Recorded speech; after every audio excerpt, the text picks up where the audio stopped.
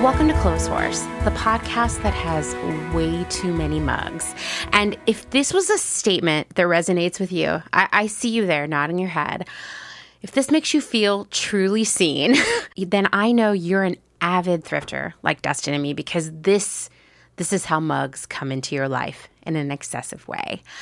I'm your host, Amanda, and this is episode 135. Today's special guest is Anna, aka the Witch of Witchwood. She's going to tell us about secondhand shopping and the thrift industry in Poland, where she has lived for more than a decade. Not to spoil the whole thing for you, although I guess I am now. Overall, the secondhand industry, as in the flow of secondhand items from original owners to their next home, is much different than the United States, and I suspect it is because it has been corporatized here. You give it a listen, you tell me, you be the judge when she tells you all about it. I also think there are some really great lessons for best practices to be learned and adapted to the way secondhand and rehoming works here in the United States. So give it a listen. Before that, I'm going to give you the whole rundown on the recent and, in my opinion, very exciting lawsuit against H&M for greenwashing.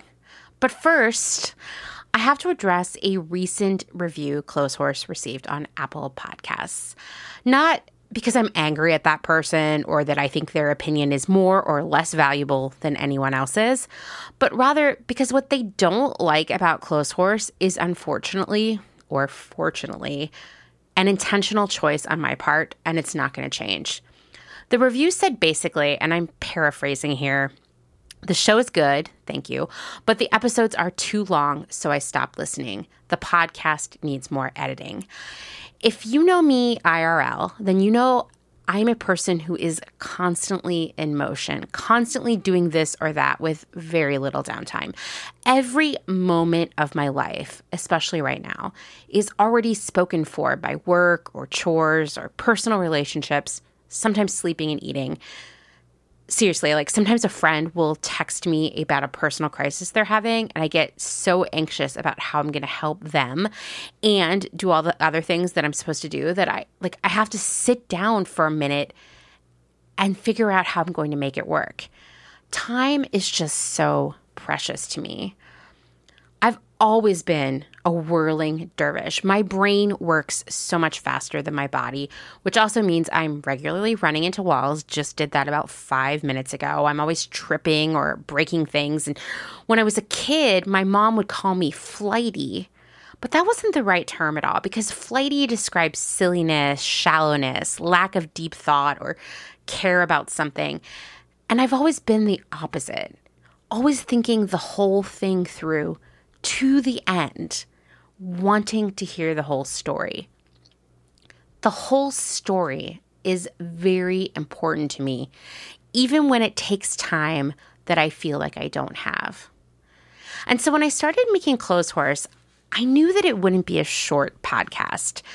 There are plenty of those out there, even in the world of sustainability and slow fashion, etc. And I knew that I could never limit myself to 30 minutes. And this is my podcast, right? This is more than me just speaking into a microphone every week. This is a very personal, creative project for me. This is me you're getting in every episode. And a short format, it isn't me.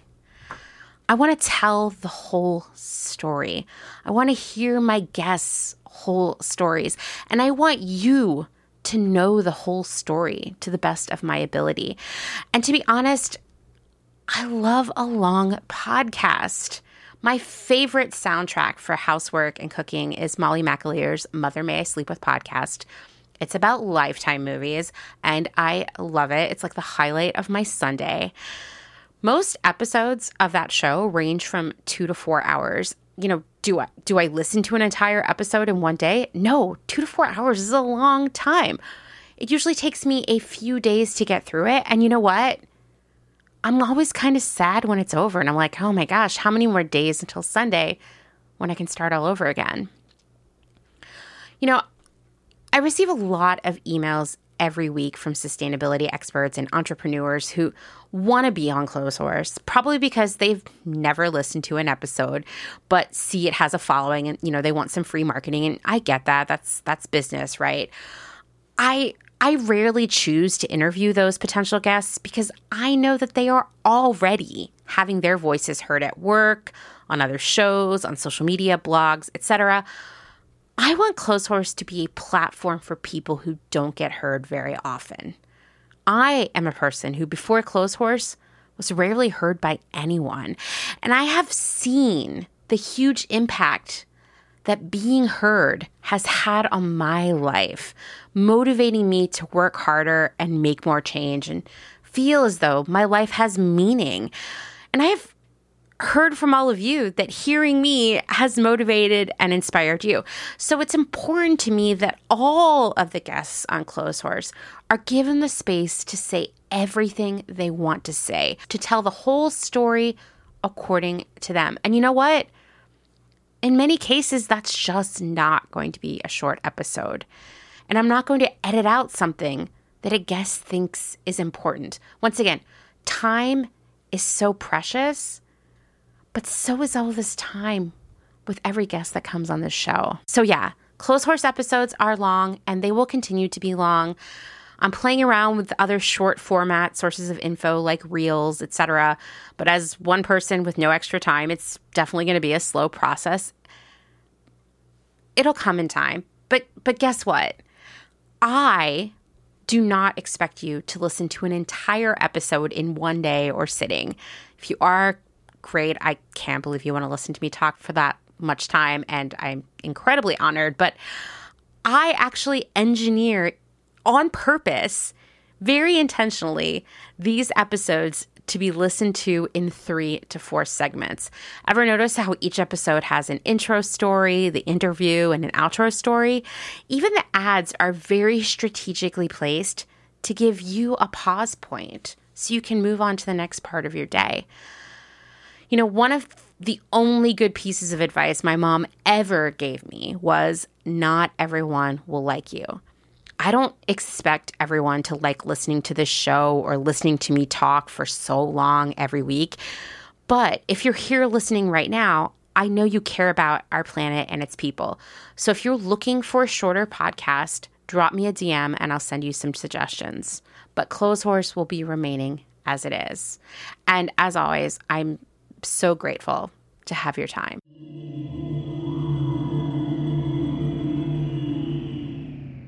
Let's take a moment to thank a new supporter of Clotheshorse, Athletic Greens. They have a product I use literally every day. I started taking AG1 because it's important that I feel as healthy and energized as possible if I'm going to be able to do all the stuff I need to do in a given day, from working my day job to creating Clotheshorse to reading my ever-growing mountain of books. This means I need a supplement that fits into my life easily and is actually enjoyable to take. I've taken some very unenjoyable supplements.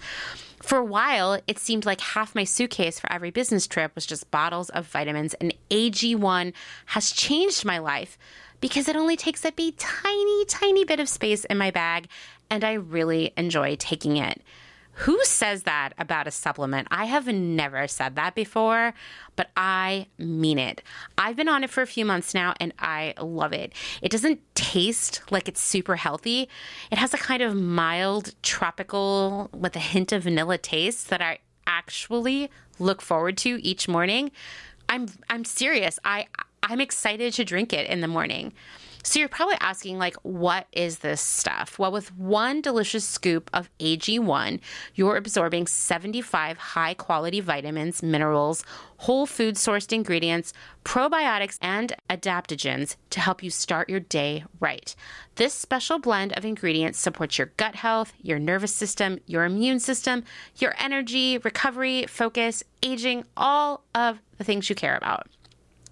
It's very lifestyle friendly, whether you eat keto, paleo, vegan, dairy-free, or gluten-free, or only Taco Bell, AG1 fits for you. It also costs you less than $3 a day. It's way cheaper, trust me, I did the math, than getting all of the different supplements yourself, which I appreciate as a very thrifty person. I also love that I'm skipping all of the plastic packaging waste for all of the supplements I was taking in the past. So many containers. I am not an athlete. When I do work out, it's in very uncool pajamas, but AG1 is a small micro habit with big benefits for me.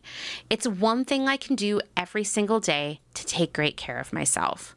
For every purchase, Athletic Greens donates to organizations helping to get nutritious food to kids in need, including No Kid Hungry here in the United States. In 2020 alone, AG donated over 1.2 million meals to kids. My other vitamins weren't doing anything for anybody else except filling up my suitcase. Right now is a great time to reclaim your health and arm your immune system with convenient daily nutrition. It's just one scoop in a cup of water every day. That's it. Shake it up and enjoy it. There's no need for a million different pills and supplements to look out for your health. Seriously, the first thing I do every morning, well, first I feed the cats, but then I mix up my scoop of AG1 with some water, I shake it up, and I sit on the couch and drink it while I listen to NPR, and it is delightful.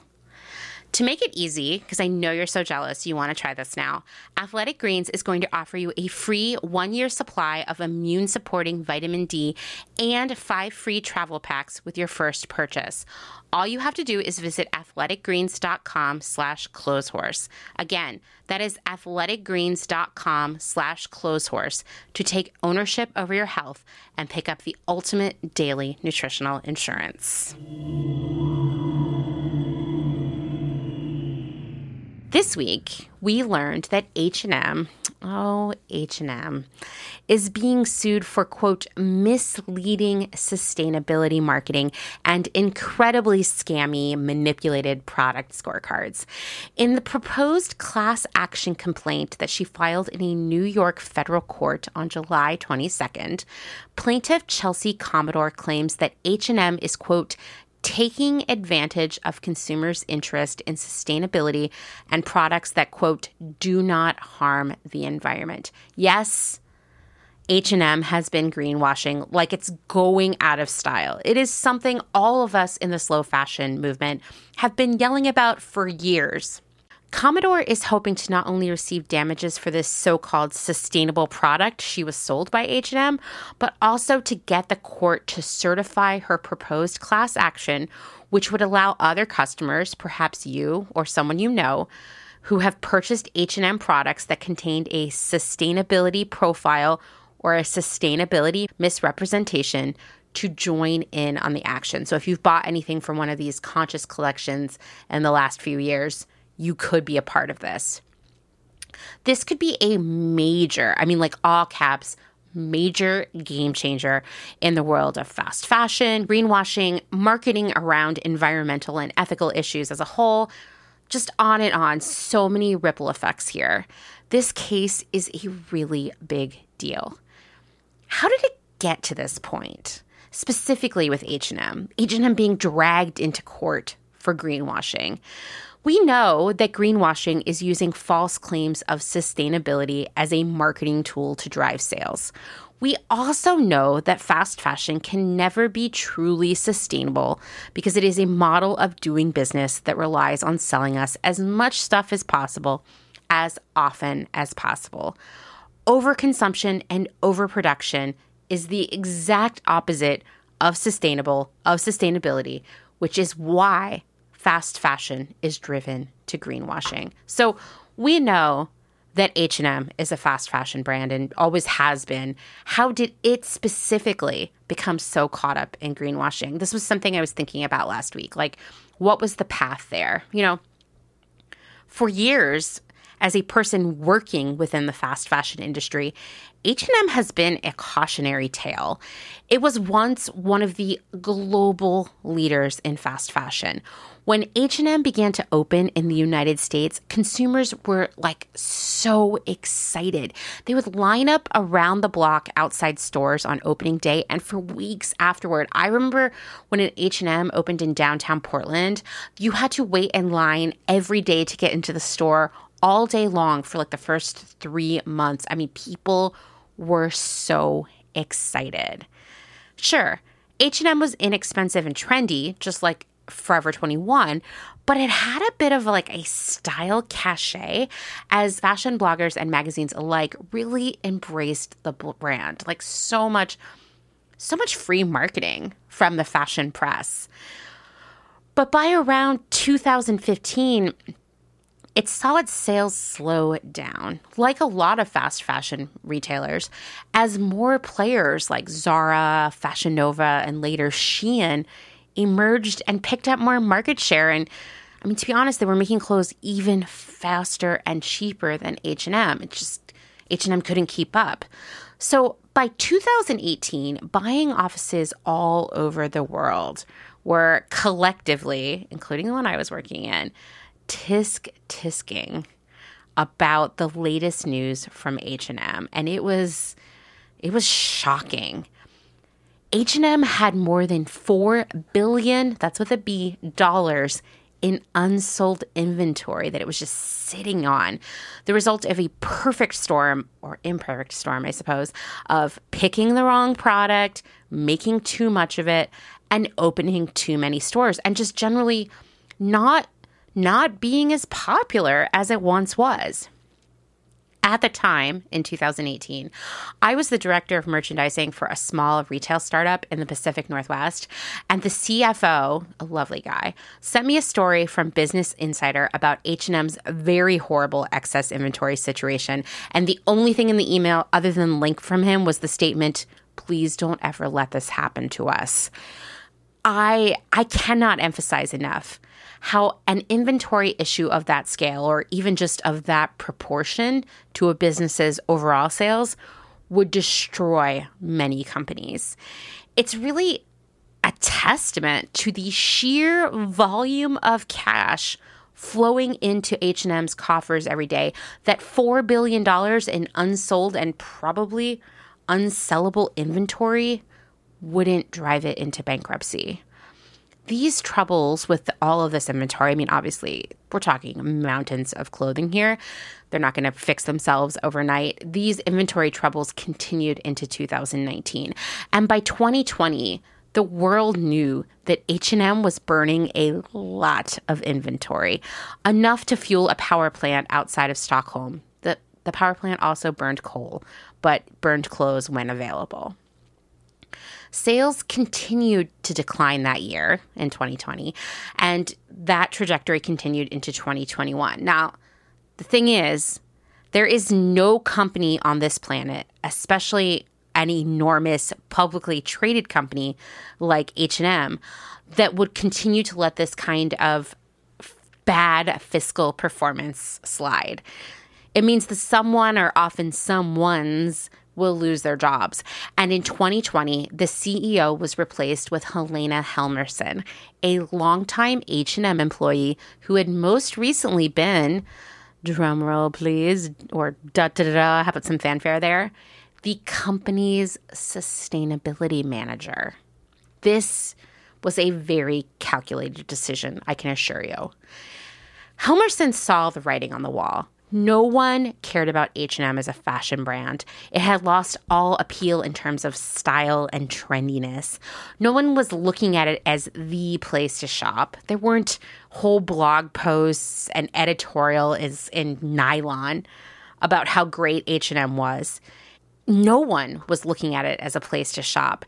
It couldn't compete with more trendy, cheap brands like Shein. It wasn't fancy enough to be Anthropologie.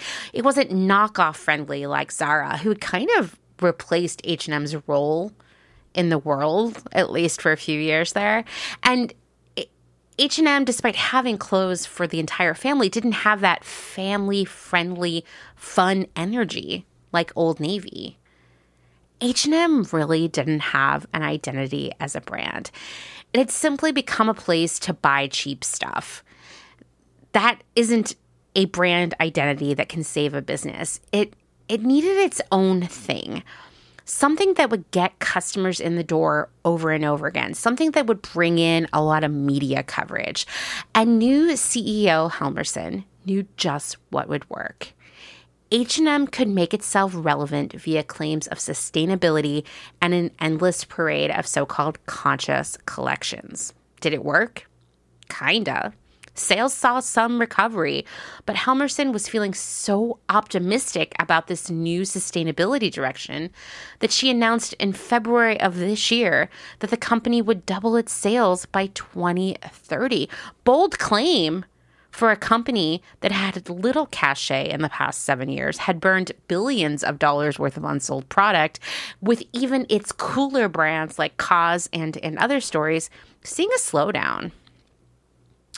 Here's the thing about H&M and every other fast fashion brand out there selling you a big helping of greenwashing every day. None of these brands can be sustainable at the level they are producing. You already know that. You wouldn't be here listening otherwise, right? No miracle fabric, no matter what they tell us, will ever allow us to shop the way we have in the fast fashion era.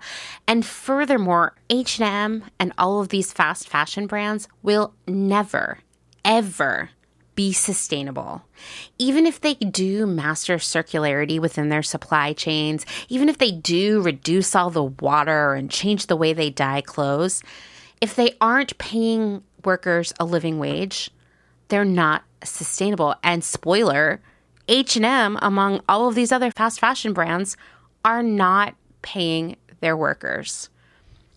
We know that fast fashion is cutthroat about pricing and trends, and these brands and retailers love to copy one another. Greenwashing was already picking up momentum by 2020, but H&M's steady flow of media coverage, social media posts, and these conscious collections, they actually influenced the rest of the industry. This steady stream of marketing and media coverage is something Greenpeace calls ad bluster, when companies spend more resources like time and money promoting the supposedly good thing they did, rather than investing those same resources into actually making a change.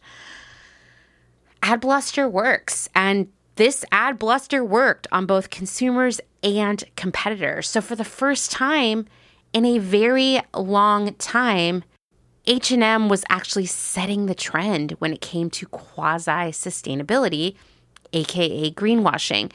And here we are in 2022. Greenwashing is everywhere. It's hard to find a big brand or retailer that isn't actively working to appear to be more environmentally conscious than it truly is.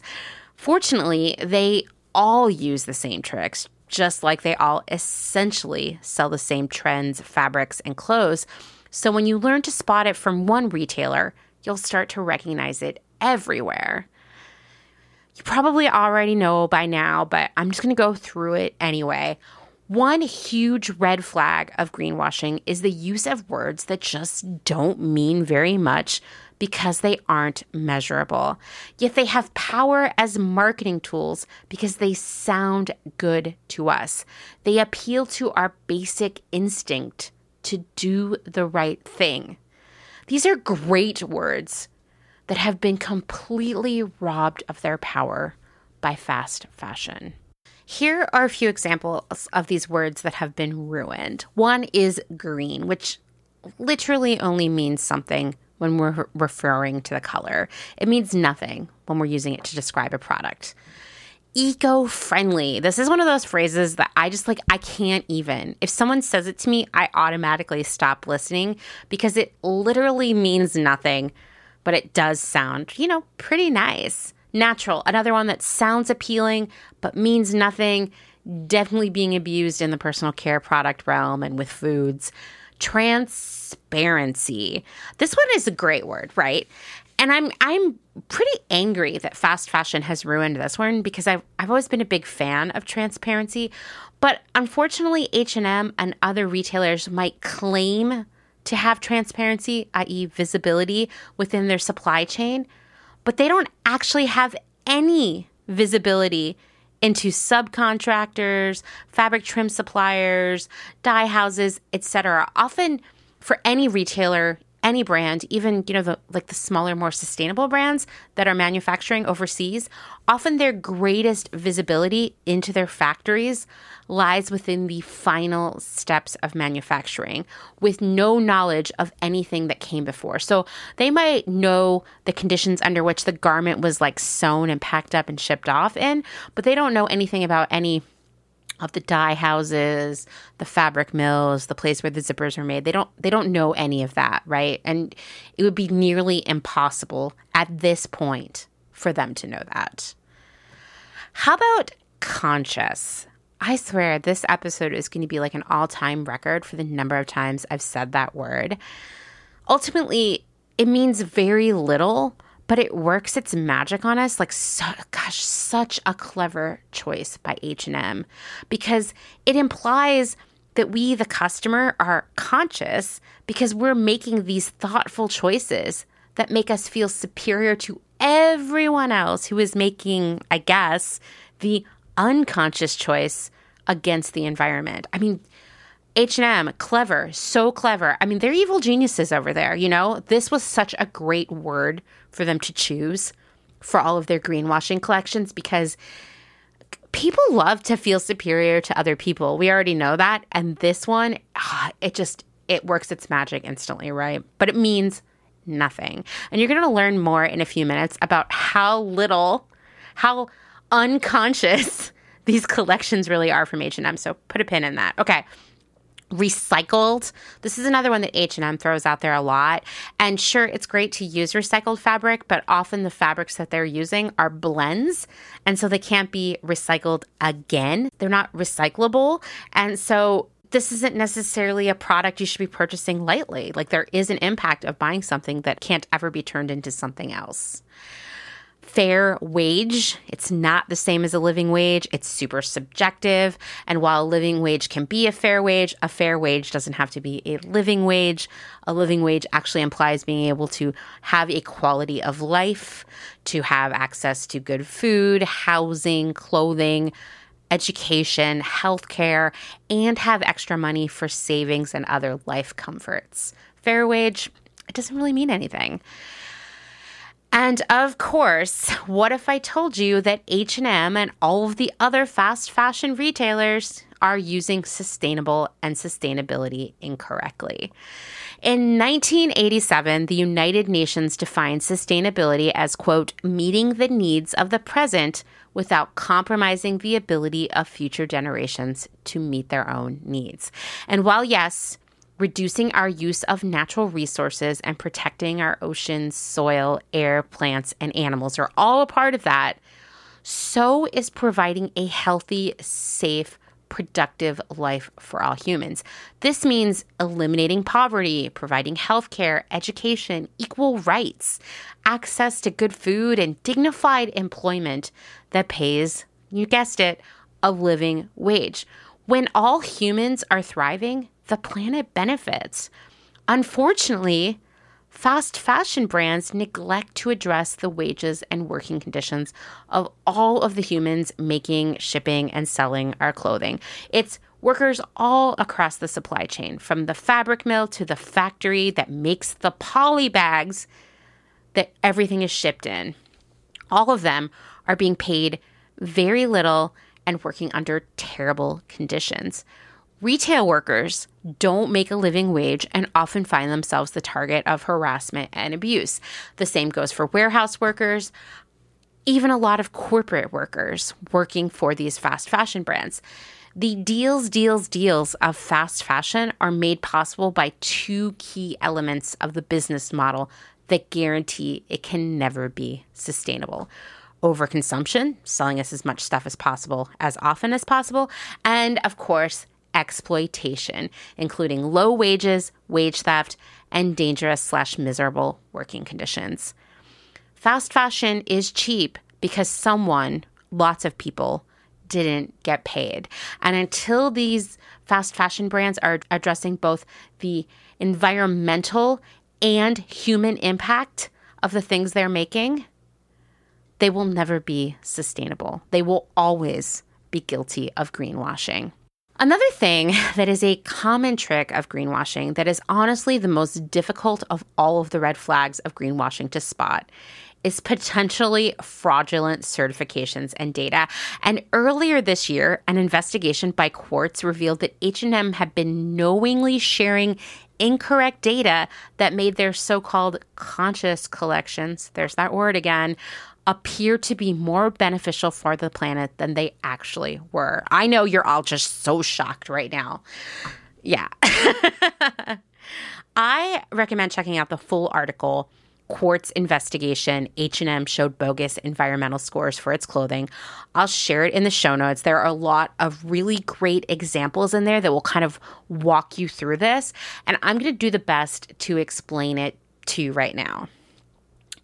H&M gets its info for environmental scores from the Higg Sustainability Profiles. This data is put together by the Sustainable Apparel Coalition, an industry group run and founded by, who do you think's running this? I bet you have an idea here. It's retailers and manufacturers, including, and it's a long list, but it includes Amazon, Urban Outfitters, Walmart, Kohl's, American Eagle, ASOS, Everlane, and Allbirds. Interestingly enough, this is not a coincidence. I chose these intentionally from the very long list of retailers. Every retailer I just listed has been busted for unethical behavior regarding worker treatment, wage theft, and order cancellations in the wake of the pandemic. These brands have also been engaging in a lot of egregious greenwashing, just like H&M. So, okay, we're already off to a really bad start here, right? We're talking about H&M and all these other retailers using sustainability data that is created by an organization run by a ton of fast fashion brands and manufacturers. Yeah, how could that go wrong? Well, it has gone wrong. Yeah, you already knew that was coming. These scores, the Higg Sustainability Profiles, are created by an organization who has a stake in making their products appeal as sustainable as possible in order to drive sales. This is the equivalent of my cat Hutch handing me a study conducted by Brenda and him that says that Temptations, their favorite brand of treats, are healthier than the grain-free cat food I normally give them at meals, and that I should just give them treats at all meals. Like, no, they have the data here. Come on, it's the data. Nope, I'm not going to buy it. And this is a very similar situation. So back to these Higg Sustainability Profiles. They are created ostensibly to give customers a clearer view of the environmental impact of the items they purchase. The profiles take into account how much water and fossil fuels were used to create the materials in a piece of clothing. And this data is compared to more conventional fabrics and methods of producing fabrics. So the goal here is to show that these materials, these techniques are better than how it's been. Here's where it went wrong for H&M. On the website, when a product used 30% more water than its conventional counterpart, which would be bad, it was shown to use 30% less water, appearing better. The claims H&M were making were literally the opposite of the data for those materials from the Higg website.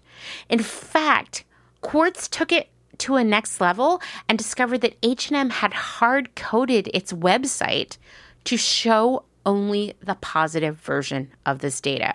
Basically, the code would reverse more water to less water.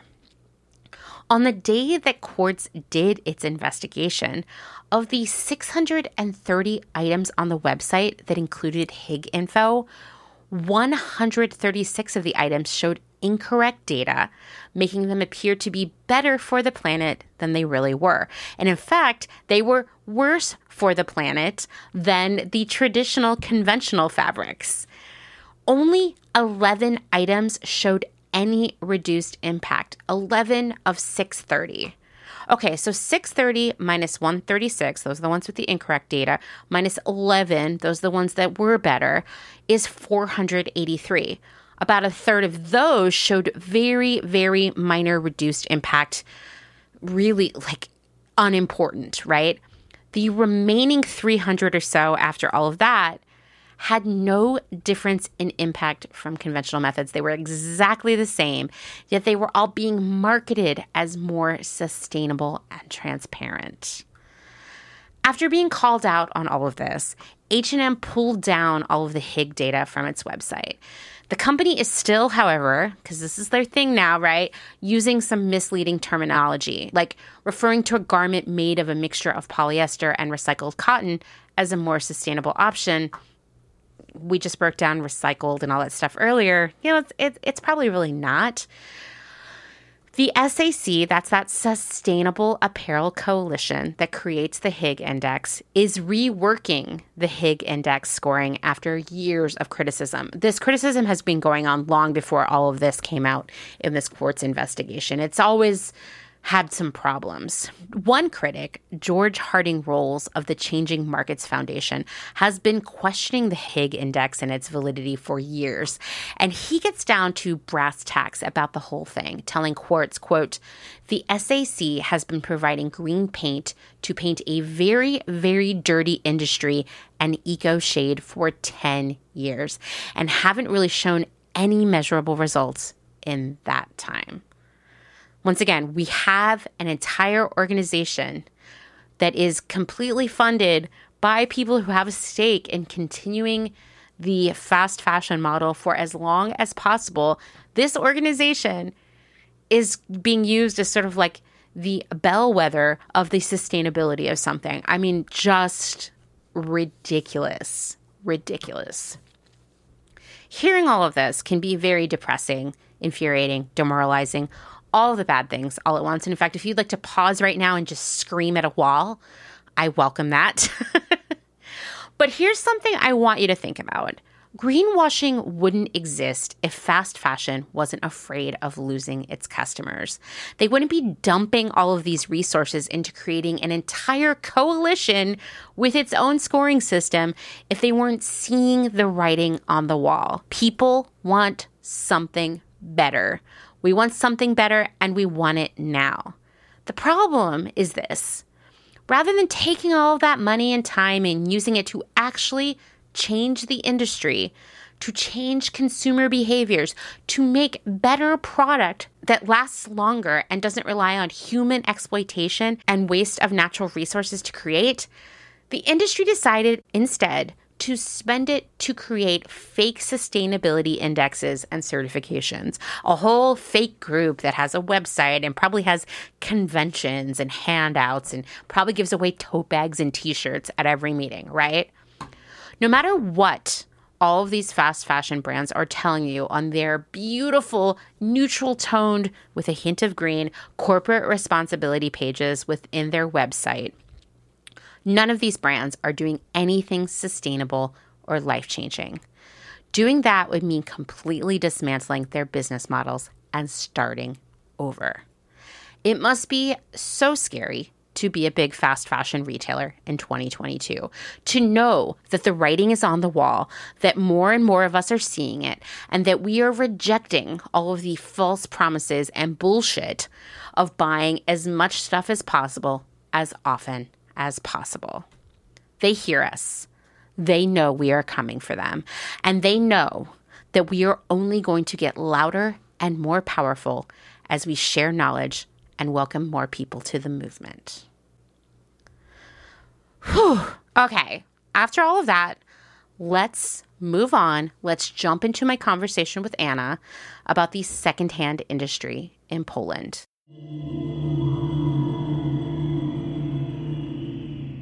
Why don't you go ahead and introduce yourself to everyone? Hello, my name is Anna. I live in Poland. I'm not from here, but I live here since 2010, so pretty long time, most of my adult life. By profession, I'm a graphic designer, and that's what I basically have been doing. I was just freelancing as a graphic designer. Yeah, I really like secondhand fashion and vintage fashion as well.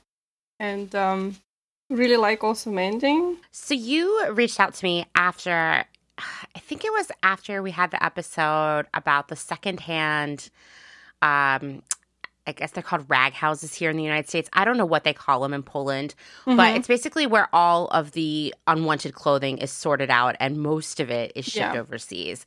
And you reached out to me and you said, hey, like Poland is one of those places where it comes. Yes, that's correct. I will say, though, that most of our stuff coming from Scandinavia and Great Britain, not from the United States. We do have stuff from United States as well. In fact, starting with in 90s and still to this day, in suburbs, you can still see secondhand stores that are called clothes from America, basically. Yeah.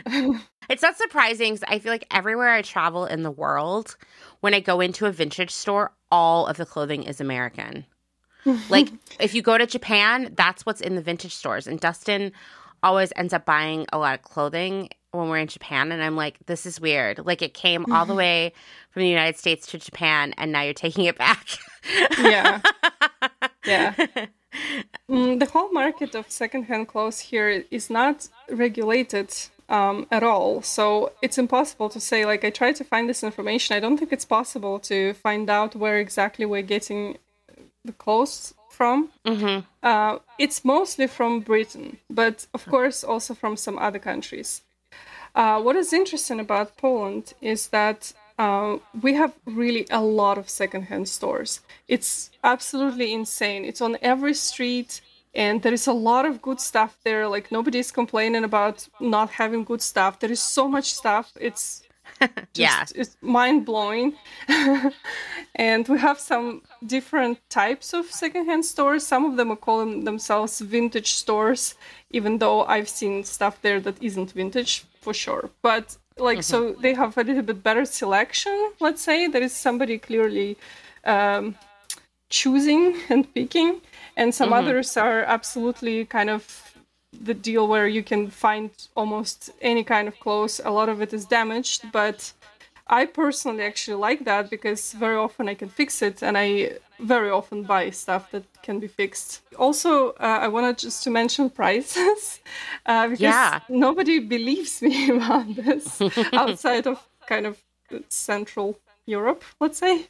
But a lot of secondhand stores has days where you can buy everything for 5 zloty. It's our currency here. It's about $1.1. So each thing costs $1.1, for example. On some other days, they have like a different deal in the same store that you can buy like a kilo per certain amount of money or something like that. But it's all very, very cheap. Like, sometimes I can't understand how does that even make any financial sense for people who run the stores. Right, It's crazy affordable, and I would say that it's also much less of a taboo here. I never heard from anyone here that they would not go to secondhand stores. It's like way more normalized. All kind of people go there for different reasons. Some can't afford anything else. This is the thing with the fast fashion also. We have, of course, a lot of brands like Zara, H&M we have, but a lot of other brands we either don't have here, or because of where it's produced and what is the currency of this, it's not actually that cheap for people here, you know? Like, you can't really compare even cheap fast fashion brands to secondhand. Secondhand will always win. It's much, much cheaper. That's so interesting. I mean, I would say here in the United States, it's sort of a mixed bag. Like, when we talked about in a recent episode, you can go to some of the thrift stores here in the U.S. and get Zara clothes that still have the tags on that Zara sort of dumped on the thrift store. And a lot of times they'll be more expensive than buying them in the Zara store, or at least the same. But this is like stuff that Zara doesn't want. And even sometimes when I go to these stores, like I think some of the big thrift corporations here in the United States have really tried to cash in on secondhand, and they think what people want is the same fast fashion clothes, but just a little bit cheaper. So they might be charging less than the fast fashion brands were, but like not much less. It's not necessarily cheap. I mean, definitely thrift store prices have gone up in a lot of ways. But I also think part of the reason is because there's such a lucrative industry shipping it out of here.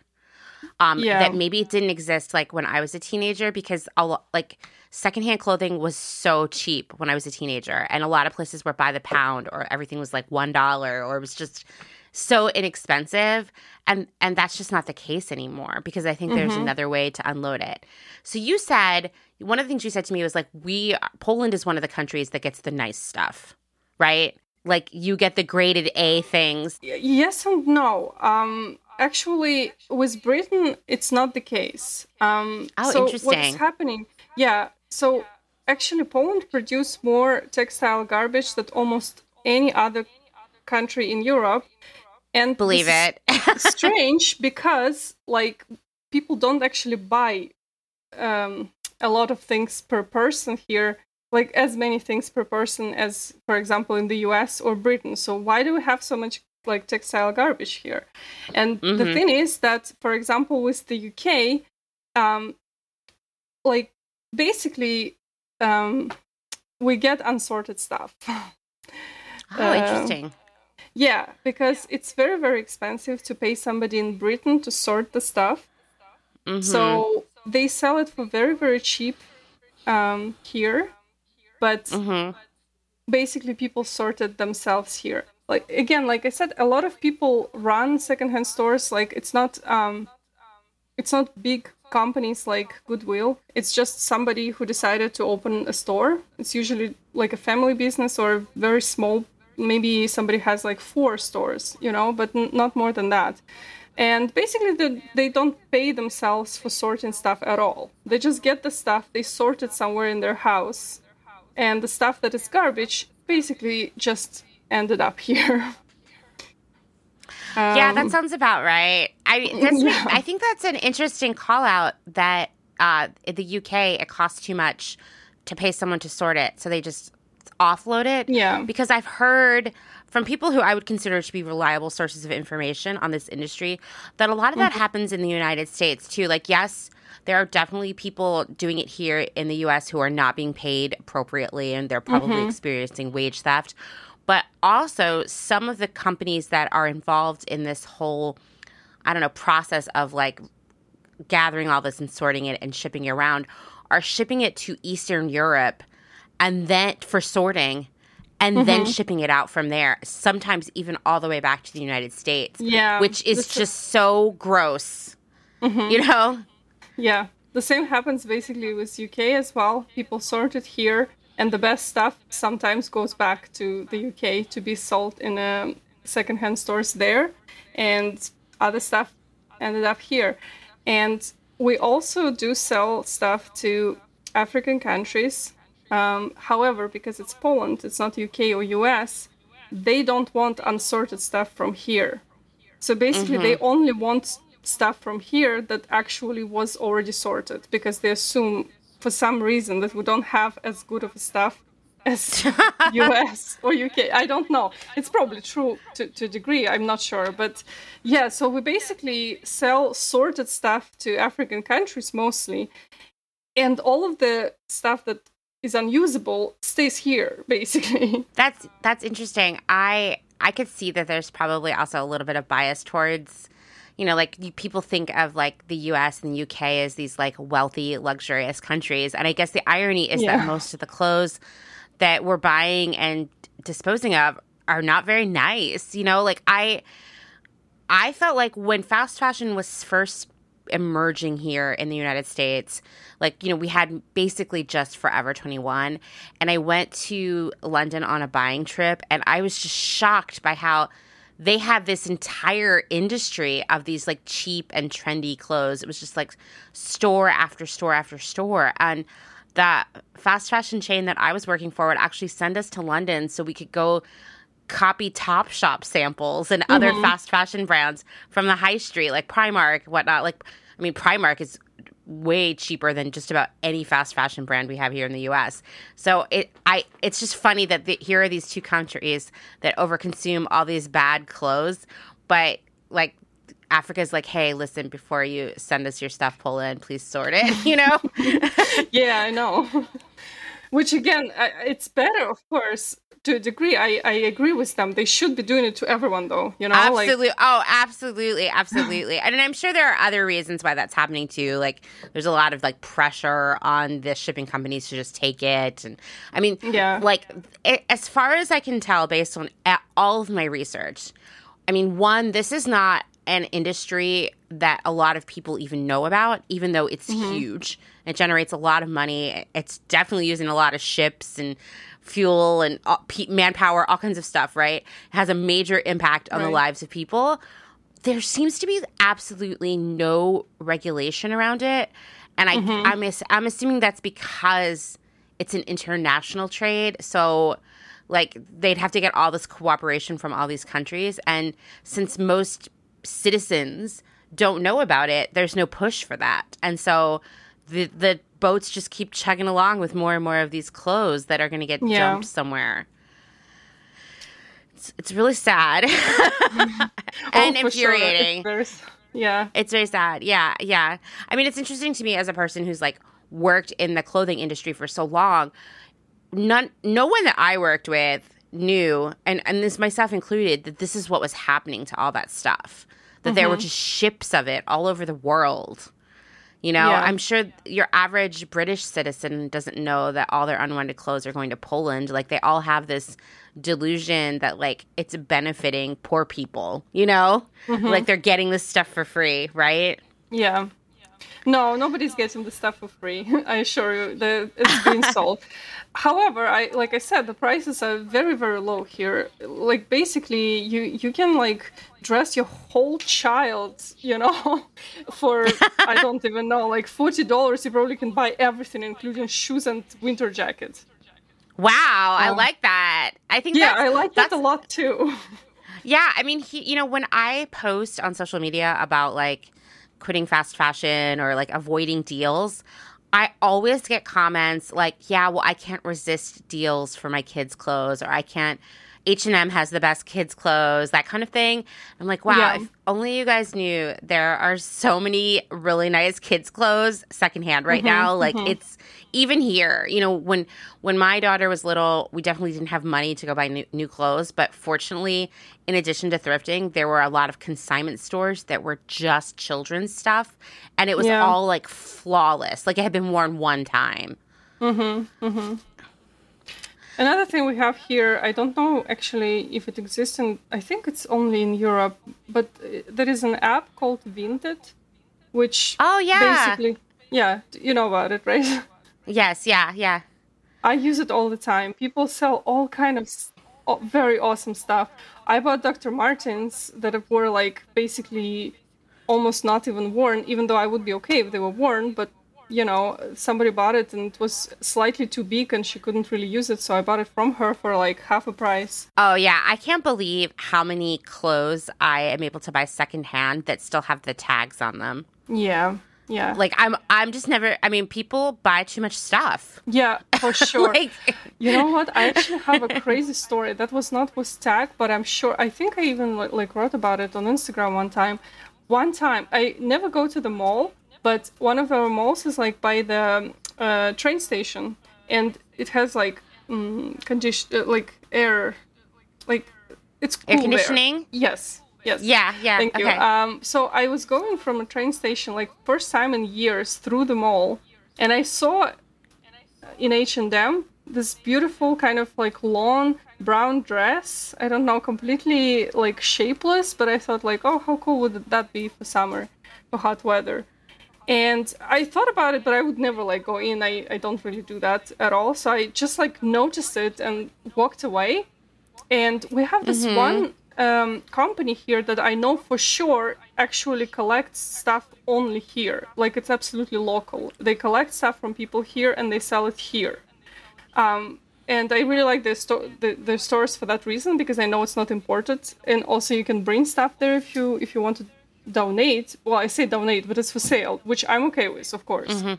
And believe it or not, but about 2 weeks later, I saw the same dress there.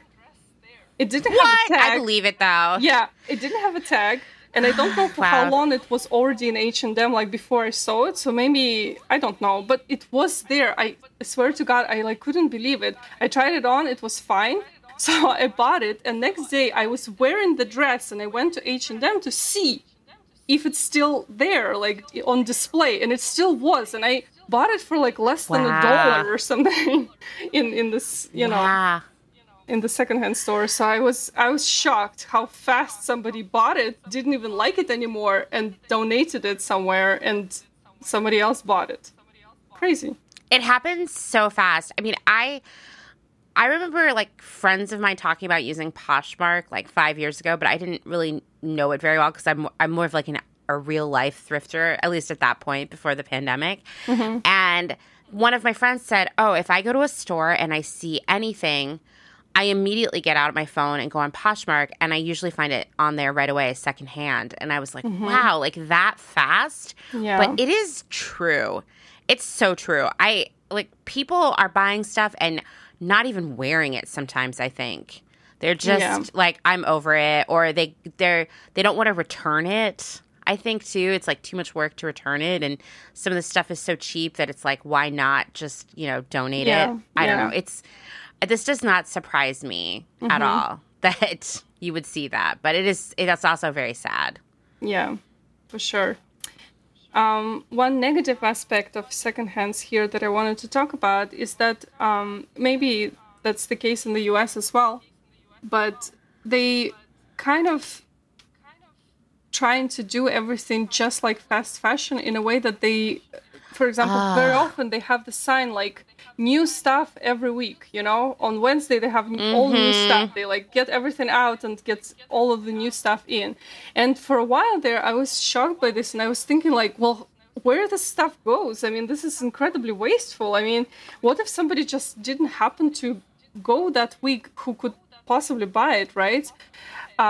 However, I find out by talking to somebody who owns a secondhand store that it's not exactly like that. Majority of secondhand stores have a deal, even if it's just one store with one owner.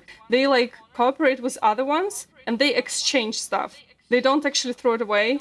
They don't actually get new stuff that they bought from UK, for example. They get stuff from another store. They just exchange, hoping that people in this neighborhood are gonna maybe like find something for themselves, That's smart. I like that, actually. Yeah, I think that's I great. really like that too.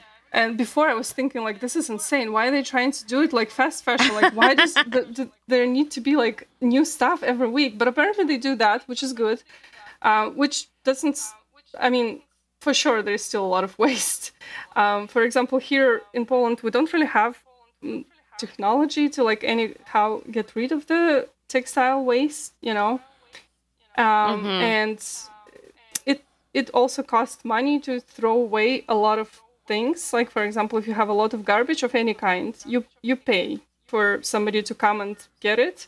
Of course, people who are, again, we're talking about like a family who's running one store. They're not millionaires, okay? I totally understand why they're doing it. I mean, I don't blame the actual people who own secondhand stores, just to be clear. No, they have no choice. And I think that's good.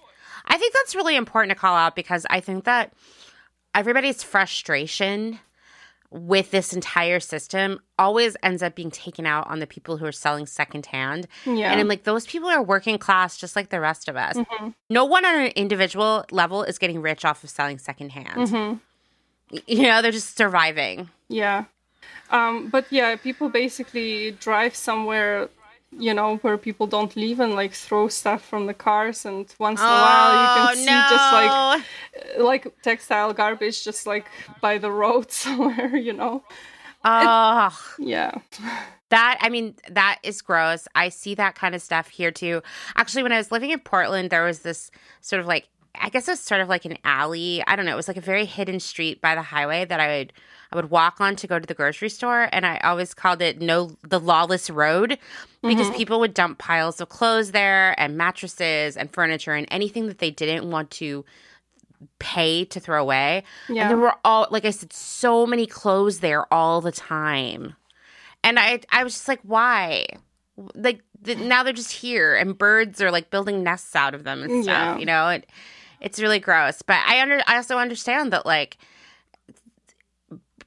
disposing of your stuff is a burden. And if you're a business, it's probably even harder because you have so much to deal with. Yeah, like I said, I don't blame people who do that per se, because I know very often they probably don't have any other choice.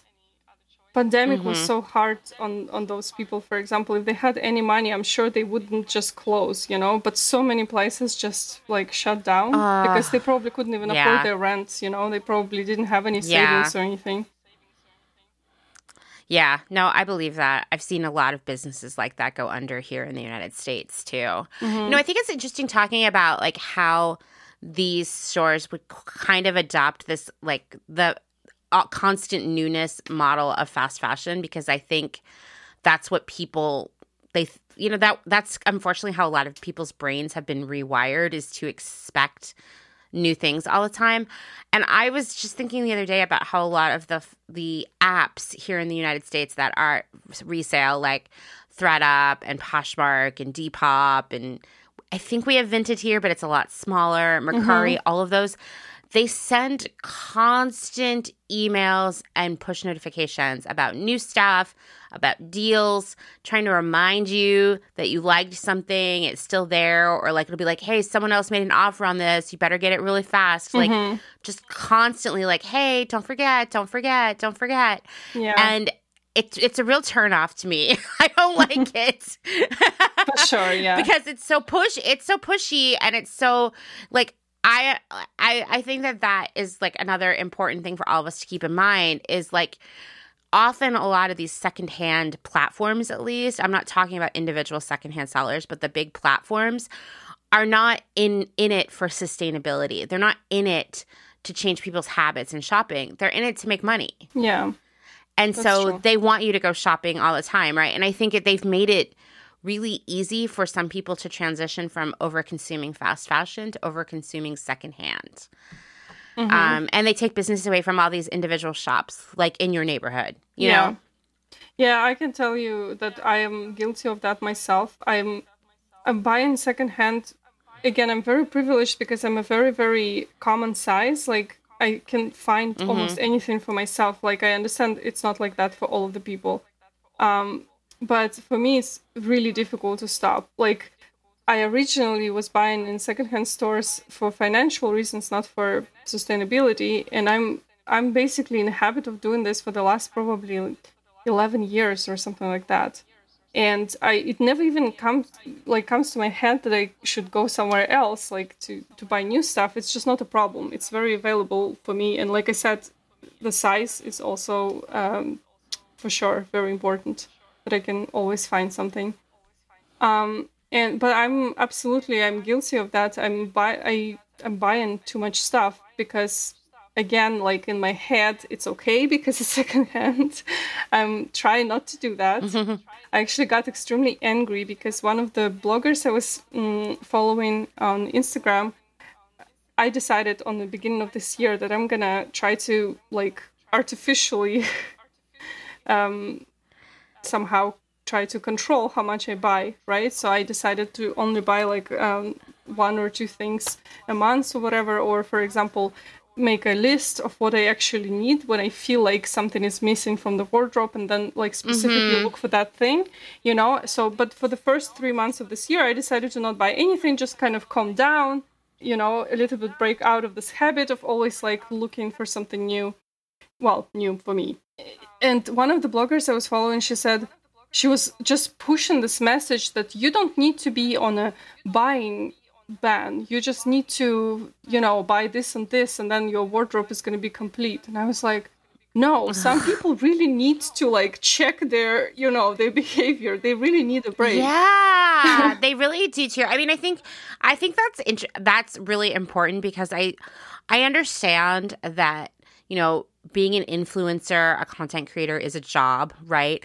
And for a lot of people, like the only way you're going to get paid is by trying to sell stuff, connecting with brands, right? Yeah, unfortunately, right. And so I see a lot of that in like the sustainability influence space that's sort of like, oh, what you need to do is buy these things. Yeah. Right. And I understand it. Like it's a job and I can cancel out the noise there and I don't have like any ill will towards them. But unfortunately, then a lot of people reach out to me asking me what they should buy. And I'm like, well, just like only buy things you really like and don't buy very much. And then they're like, but like, what should I buy? And I'm like, that's not my job. You know? Yeah. Like, I don't know. I don't know what you should buy. I don't know what you do in your spare time or like what you need. I don't know what's in your closet. I also like don't really want to come and tell you what to wear. Yeah. I want you to figure it out on your own. But it is interesting. Like, I think that we're seeing a lot of people not change their habits in terms of impulse shopping. Yeah. But they're directing it into secondhand. And I kind of wonder, like, what are they gonna do with all the stuff that they're over consuming that's secondhand? Well, I can tell you what they're gonna do. They have like a super messy, very small apartment. That's what I have. I have like 4 or 5 like literally stuff I could wear to Met Gala. Like, do I have to say I will never be invited? Like, jealous. I will never be invited though. So, and I don't really go anywhere. But I like fancy stuff, you know. So sometimes I buy it, and so like I have all of this stuff. But you know, it's only that many times you can get married in your lifetime, for example. You know, I don't know. My mom's been married 7 times, so I think like if everybody could just do their share and get married 7 times, there would be plenty of weddings for us to get dressed up for. I'm kidding. Please don't do that. But I could easily have like 4 or 5 more weddings, no problem, without even buying anything. I feel like that's such an American thing to have a lot of like vow renewals, so you have a chance to wear a dress again. I would say that I kind of had like just a total meltdown at the beginning of the pandemic because I lost my job and I felt like my whole life was over. And so all of my like fancy clothes I sold on Poshmark. So I have literally not one fancy thing to wear. Like I would have to show up in someone's wedding and just like what I wear to work. Like I have no fancy clothes anymore, which is weird. But like I guess the good news is no one has invited me to anything fancy. So I'm fine. But I just seriously was like, well, this is the end of my life. I'll never do anything fancy again. Oh my God. Like that's where I know it was very depressing time for me. I definitely did not see all this stuff happening. You know what? What we do, like me and my partner, we sometimes buy super cheap tickets to opera. You know, sometimes they sell stuff that they didn't sell like 2 days before the concert. And we go there. And even though we sit really far away from the stage, I'm still like full on like ball gown. I don't care, like gloves, everything. Wow. I love that. That's such a good idea. Yeah. I think we just need to make those reasons, right, to go do those things. Because I think, like, for me, getting dressed up and doing something like that is good for my mental health. But like I said, at that point, I was like, well, it's all over. Very, very dark place back then. But I haven't actually seen anything good secondhand yet. It's fancy anyway. So, you know, it's not time for me to go do something fancy yet, I guess. Let's take a moment to thank some of the incredible small businesses who keep Clotheshorse going via their generous Patreon support. Selena Sanders, a social impact brand that specializes in upcycle clothing using only reclaimed, vintage, or thrifted materials, from tea towels, linens, blankets, and quilts. Sustainably crafted in Los Angeles, each piece is designed to last in one's closet for generations to come. Maximum style, minimal carbon footprint. Shift Clothing out of beautiful Astoria, Oregon, with a focus on natural fibers, simple, hardworking designs, and putting fat people first. Discover more at shiftwheeler.com. Late to the Party, creating one-of-a-kind statement clothing from vintage, salvaged, and thrifted textiles. They hope to tap into the dreamy memories we all hold. Floral curtains, a childhood dress, the wallpaper in your best friend's rec room. All while creating modern, sustainable garments that you'll love wearing and have for years to come. Late to the Party is passionate about celebrating and preserving textiles, the memories they hold, and the stories they have yet to tell. Check them out on Instagram at Late to the Party People. Vino Vintage, based just outside of LA. We love the hunt of shopping secondhand because you never know what you might find.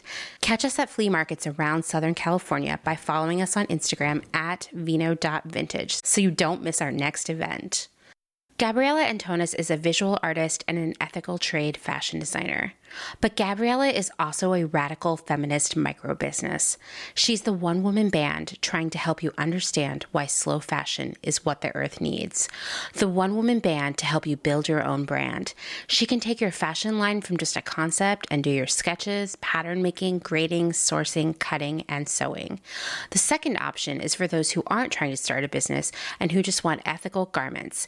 Gabriella Antonis will create custom made-to-measure garments just for you. Her goal is to help one person of any size at a time, including beyond size 40. To inquire about this serendipitous intersectional offering of either concept, DM her on Instagram to book a consultation. Please follow her on Instagram and Twitter at Gabriella Antonis. And that's Gabriella with one L. Gotta get that spelling right. Dylan Page is an online clothing and lifestyle brand based out of St. Louis, Missouri. Our products are chosen with intention for the conscious community. Everything we carry is animal-friendly, ethically made, sustainably sourced, and cruelty-free. Dylan Page is for those who never stop questioning where something comes from. We know that personal experience dictates what's sustainable for you, and we are here to help guide and support you to make choices that fit your needs. Check us out at dylanpage.com and find us on Instagram at dylanpagelife&style. Salt Hats, purveyors of truly sustainable hats, hand-blocked, sewn, and embellished in Detroit, Michigan. Find us on Instagram at Salt Hats. Gentle Vibes Vintage. We are purveyors of polyester and psychedelic relics. We encourage experimentation and play not only in your wardrobe, but in your home too. We have thousands of killer vintage pieces ready for their next adventure.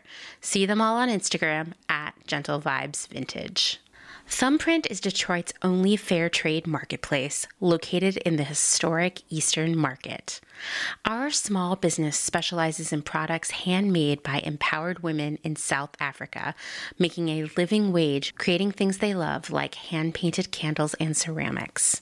We also carry a curated assortment of sustainable and natural locally made goods. Thumbprint is a great gift destination for both the special people in your life and for yourself. Browse our online store at thumbprintdetroit.com and find us on Instagram at thumbprintdetroit. High Energy Vintage is a fun and funky vintage shop located in Somerville, Massachusetts, just a few minutes away from downtown Boston. They offer a highly curated selection of bright and colorful clothing and accessories from the 1940s to the 1990s for people of all genders. Husband and wife duo Wiley and Jessamy handpick each piece for quality and style, with a focus on pieces that transcend trends and will find a home in your closet for many years to come. In addition to clothing, the shop also features a large selection of vintage vinyl and old school video games. Find them on Instagram at High Energy Vintage, online at highenergyvintage.com, and at markets in and around Boston. So, we moved across the country to Texas earlier this year. And for me, my clothes were not much of a burden because I had over the years really pared down and rehomed a lot of my stuff. But man, we have a lot of house stuff because we're such thrifters. And I felt like the full burden of all of our belongings, like in a way that I never had before, because I was like, we're not going to donate any of this to the Goodwill. We're not going to throw any of this in the trash. It was really, really stressful, and made me think a lot more about like, wow, why we can't just buy stuff at the thrift store because it's cute anymore. Just because we couldn't believe we saw it. Agree. Yeah, like we'd just be like, oh, I can't believe we saw this. We should buy it. And then get it home and it would be like, why did you buy that game? We're never going to play that game. Or like we already have plenty of mugs. Like we have 100 mugs, easily, coffee mugs in our house. Same here. And that's how you know someone's a thrifter. Go open their cabinets, right? Every time we have people over like a party, I just put out all of the coffee mugs for people to drink from. Yeah. I actually have like, I don't know, maybe 15 like specifically Halloween themed mugs, all That makes from sense. thrift stores. That makes sense for me. Yeah. I mean, when I first moved in with Dustin, he showed up with a box and all that was written on it was dumb mugs. And I was like, oh no. Oh no, because I already have so many. So every time I would see like a cute mug, I'd be like, well, I need a coffee mug, you know? But we have so many. Oh my gosh. We gave a bunch of them to my daughter, but there's still just too many.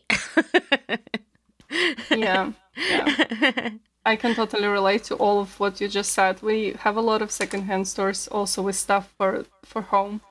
And I'm also guilty of buying stuff that we really don't need. And we have such a tiny apartment. This is not even funny. I mean, it's just all, last time I had like this kind of mental breakdown about how much stuff we have is when I tried after before Christmas last year, I guess, I tried to pack all of the Halloween stuff. Like, I was not able to find place to put it. Like, I literally had so much Halloween decorations, I didn't have a place to actually put it until next year, Right, so some of this actually still around. Yeah, we had to get a storage unit here in Texas because there really aren't closets in our house. And it's not even like I have that much Halloween or Christmas decorations, but like they had to go there. Mm-hmm. But what we really had a lot of were chairs. Because I feel like I would always find them on the side of the road and really like them. So we just had a lot of chairs. Like lots of chairs, not a lot of other furniture. And I was like, well, we can't get rid of these 5 chairs. Like they're great. So they're all in storage right now. But our storage unit is basically chairs and decorations. That's it. There's no clothes there or anything like that. It's just, it is, I think that like, I'm not an expert in the area of like home goods and whatnot, but I can see how all of us thrifters have a really hard time leaving stuff at the thrift store, Yeah. Another thing I wanted to mention actually is that I think I also sent it to you in an email that I for a while volunteered for this place where it was like a swap, I guess event. I don't know how to call it. But it was like open every day basically. Okay. So it's a place where you can bring stuff. You pay very little money to just come in. Even if you brought stuff, we had to like charge people a little bit of money. It was like literally under $1. And then you could take as much stuff as you wanted from it. Unfortunately, like pandemic pretty much kind of closed that deal, but I hope that can still exist in the future here as well. And because of that, I have so much experience of like seeing what kind of stuff people have here, like because people would bring like boxes and boxes of, and so many. I mean, sometimes we had very unpleasant situations where somebody would like bring 2 t-shirts, but then get so much stuff, like several bags. Some of the people with whom I was volunteering there was angry about it. At the same time, we never had shortage of clothes. Nothing else. We had to like really store it somewhere because we couldn't put all of it out because there was no space. So I was like, well, who cares that they took two full bags? I mean, we have so much stuff, really. I mean, I don't really care even if they sell it somewhere. I actually have nothing against that at all. Hopefully they're gonna like wash it and stuff, which we didn't do there. Right, we did not do anything with it. We would just put it on the shelves. What we would do, we would see what people brought. And if they brought something that was like absolutely damaged, we would just give it to them back immediately. We would not take it. So we didn't really get much of a like actual garbage, thanks God. But I was never like even angry about this, but that would sometimes happen when somebody was getting so much stuff and like all different sizes that you would for sure know they're probably gonna sell it. But like I said, it's okay. But very often like people would bring so many things and that would all be in a very good condition because they, sometimes you try to, for example, if somebody's moving, sometimes they're trying to sell it. They probably can't in a short time. And then they're like, well, if we need to leave anyway, so they just bring it. And we had a lot of very, very good clothes. And that was basically free. Like you you pay for entering the facility a little bit, but other than that, we didn't charge for anything. So I really like that system. I think this is where the future lies for like secondhand. Well, not even secondhand. Well, secondhand, but just not selling. Is to try to create communities, like local communities, where people who bring stuff are living in the same city where people are going to get stuff. Yeah, I agree. Here in the United States, most of the thrifting economy has been like corporatized. So, they're like the big thrift chains like Goodwill and Value Village and whatnot. Like there are a lot of things that they won't accept because they don't want to assume the liability of selling it. Like if they sell you something and it breaks or hurts you, they don't want to be sued, right? And so a lot of stuff goes to the landfill because those places won't accept it. That people in your neighborhood, in your life, would love to have, would be grateful. Like, thank you for this crib, or thank you for these crutches. And these are things that, like, those organizations won't take. And I think it would be great if we could have more in real life swaps like that. Like, I love the idea of having a store in your neighborhood where people can come and, like, basically swap their things. You know? It was great. I'm sure here in the United States that with all of our laws around like liability, it would be like a whole complicated thing and then it would get shut down or something. I don't know. It's like sometimes our laws here really protect us and sometimes they like shoot us in the foot, I would say, around like safety and stuff like that. But I do agree, like, here we have buy nothing groups and the one for my neighborhood is really thriving and lively. And I see people rehoming everything from like, I bought like 3 packages of this food and I don't like it. Who wants it? To like, do you want some baby clothes or a sewing machine or, like I have all these extra COVID tests, like stuff like that thrift stores wouldn't take. But like people in the neighborhood are like, yes, I'm coming right now. That's how I got rid of all my moving boxes when I got here. People were coming and taking like stacks of them at a time and it was great. Yeah, so I love the idea of a little like real life place where people could do that. My friend Christine, she lives in Portland and she's been on the show before. She's a vintage seller. She and some sellers in Portland have been doing a thing where they set up downtown and unhoused people can come and get like free coats and sweaters and socks and shoes and pants. And she was telling me that she now keeps her eye out when she's outsourcing for those things to just put aside to be able to give to those people, which I love too. Yeah.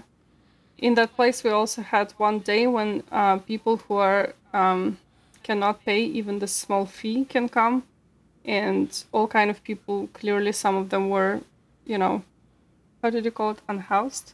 Unhoused, yeah.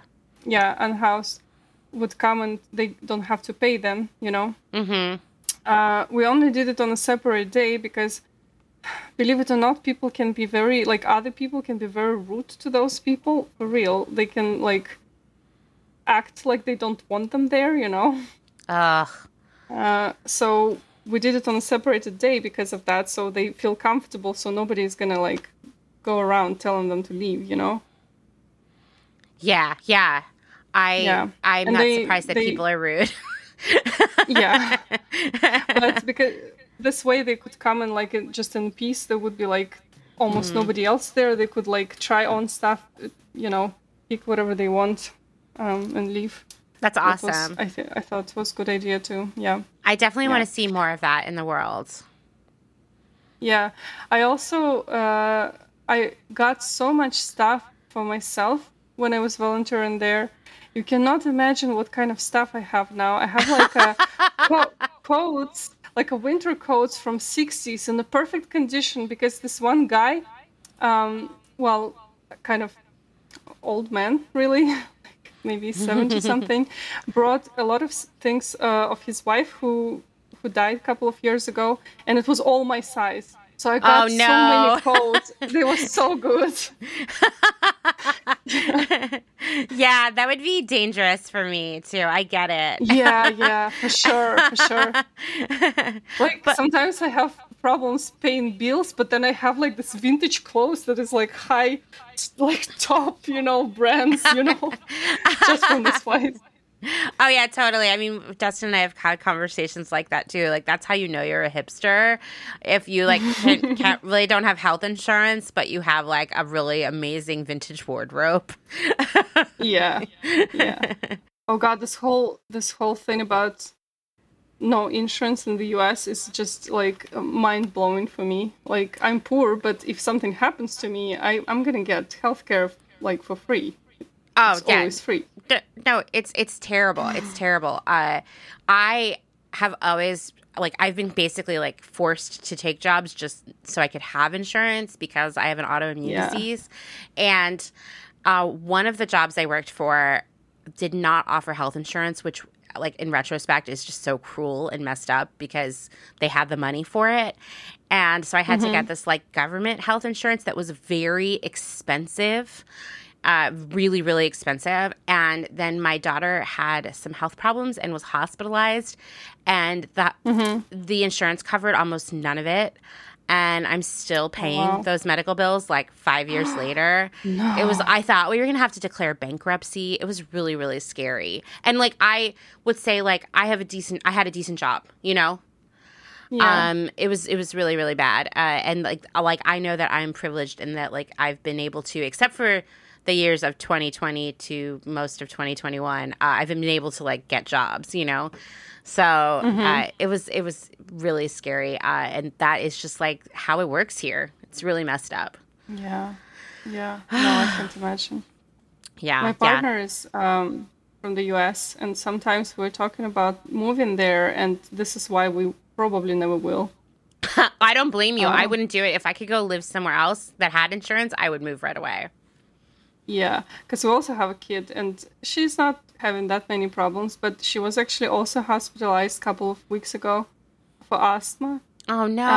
And yeah, it's fine. I don't know. She just suddenly got asthma. I guess now she's going to have it. That's how it happens. Yeah, we were in a hospital. Yeah, we were in a hospital for a couple of days, and here that cost me nothing. Wow. Whereas here, you would be worrying about how you're going to pay those bills. Yeah. For a long time. You would be very stressed about it. That's just, like, how it is here. Yeah.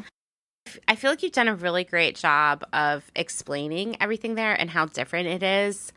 And I just think, like, I don't know, like, in Poland, do you have, like, huge chains of thrift stores like we do here in the United States, or are they more independent? No, I don't think we do. We have one chain for sure that is kind of everywhere in every city. But I'm not sure if it's not franchise and if it's not, like, still... I actually don't know. I didn't check that. But most of them are not like that. Most of them are just one store. And unfortunately, for example, I would say, like, for anyone who wants to go to Europe and who's into thrifting, please come to Poland. This is great. You know, just don't bring anything with you. Buy everything here if you feel like doing that, of course. I mean, you're kind of making me want to come, for sure. Yeah. It's also, like, really, really pretty here. Like, my city was never bombed during Second World War, so everything here is like it was before. All of the architecture is here. We have, like, a castle in the middle of the city, for example. Wow, cool. Yeah, with a dragon bones in them. Like, what? They slayed dragon once upon a time. Yeah, it's a funny story. I think it's a collection of, like, different animals' bones, including whales' ribs. Somebody just collected it. It's so strange. Wow. Yeah. I do think that is, like, one of the big differences, and I think it's what makes our thrift system here in the United States, like, not as sustainable and sort of, like, responsible as it could be, because, like, they've all been so corporatized. Like, there are some independent thrift stores, but not as many as there used to be. And so there's I don't know, just a lot of stuff is just not even being presented to customers. It's just immediately being loaded up and going away because there are all these other channels in which they get rid of stuff that are far more lucrative for them. Well, I guess everybody, let me know when everyone wants to go to Poland. We'll organize a trip. I want to see the dragon bones. I would be so happy. Yeah. Well, thank you so much, Anna. It was so fun to get to talk to you sort of in real life. Pretty close to in real life. Sure. If you're enjoying this episode, then this is a great time to remind you that my work here at Clotheshorse is made possible by the support of listeners like you, just like NPR, and these great small businesses. Please go give them your support. Blank Cass, or Blanket Coats by Cass, is focused on restoring, renewing, and reviving the history held within vintage and heirloom textiles. By embodying the love, craft, and energy that is original to each vintage textile as I transfer it into a new garment, I hope we can reteach ourselves to care for and mend what we have and make it last. Blank Cass lives on Instagram at _Cass, and a website will be launched soon at blankcass.com. Located in Whistler, Canada, Velvet Underground is a velvet jungle full of vintage and secondhand clothing, plants, a vegan cafe, and lots of rad products from other small sustainable businesses. Our mission is to create a brand and community dedicated to promoting self-expression, as well as educating and inspiring a more sustainable and conscious lifestyle, both for the people and the planet. Find us on Instagram at shop_Velvet Underground or online at www.shopvelvetunderground.com. St. Evens is a New York City-based vintage shop that is dedicated to bringing you those special pieces you'll reach for again and again. More than just a store, St. Evens is dedicated to sharing the stories and history behind the garments. 10% of all sales are donated to a different charitable organization each month. New vintage is released every Thursday at wearstevens.com with previews of new pieces and more, brought to you on Instagram at wear_st.evens. That's Where St. Evens. Country Feedback is a mom and pop record shop in Tarboro, North Carolina. They specialize in used rock, country, and soul and offer affordable vintage clothing and housewares. Do you have used records you want to sell? Country Feedback wants to buy them. Find us on Instagram at Country Feedback Vintage and Vinyl, or head down east and visit our brick and mortar. All are welcome at this inclusive and family-friendly record shop in the country. Republica Unicornia Yarns, handmade yarn and notions for the color obsessed, made with love and some swearing in fabulous Atlanta, Georgia by head yarn wench Kathleen. Get ready for rainbows with a side of giving a damn. Republica Unicornia is all about making your own magic using small batch, responsibly sourced, hand-dyed yarns and thoughtfully made notions. Slow fashion all the way down and discover the joy of creating your very own beautiful hand-knit, crocheted, or woven pieces. Find us on Instagram at Republica_Unicornia_yarns and at www.republicaunicornia.com. Picnic Wear, a slow fashion brand ethically made by hand from vintage and dead stock materials, most notably vintage towels. Founder Danny has worked in the industry as a fashion designer for over 10 years, but started Picnic Wear in response to her dissatisfaction with the industry's shortcomings.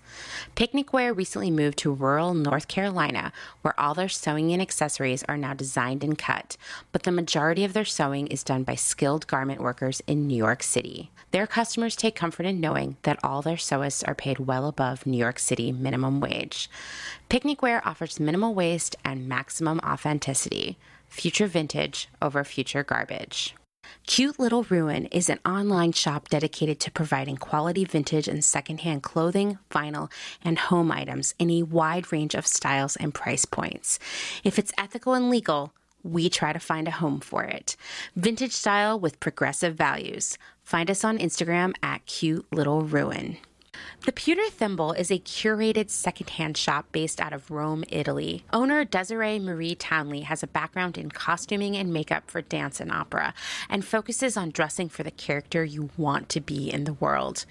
Curated collections are dropped in a story sale and always have a specialized theme, like the color palette of Starry Night, the film classic Casablanca, and the children's novel The Secret Garden. Desiree works with local artisans, and pieces are rescued from markets and rehabilitated and resold with worldwide shipping.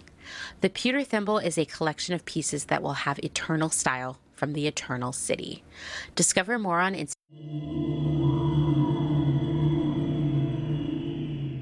Thanks again to Anna, who has been a regular contributor to the Clotheshorse community for years now, for taking the time to talk to me. It meant a lot. It felt so good to have a conversation with her because I have been knowing her on the internet for so long now. Thank you, Anna. Dustin and I are already talking about going to Poland next year. Which one of you wants to join us? All of you? I don't know. Should we rent a bus? I'm not sure. In the meantime, you can find Anna on Instagram as @the_which_of_Witchwood, which I will share in the show notes, where she shares all kinds of amazing outfits and illustrations. She is a woman of many incredible talents, so go give her a follow. That's all for today. It's time to turn the air conditioning back on in our house. It is once again more than 100 degrees in Austin, Texas today. I will be back 2 weeks from now. I'm taking next weekend off because this Wednesday, August 10th, is my birthday.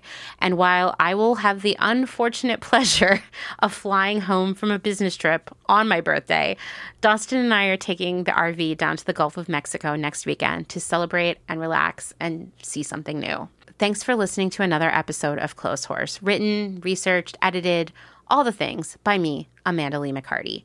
If you like what you're hearing and this episode wasn't too long, please leave a rating and a review on Apple Podcasts. If you'd like to support my work around here, please check out patreon.com/clotheshorsepodcast. And really, the most important thing you can do, the most helpful, most supportive thing, is to share this show with friends or other people in your life.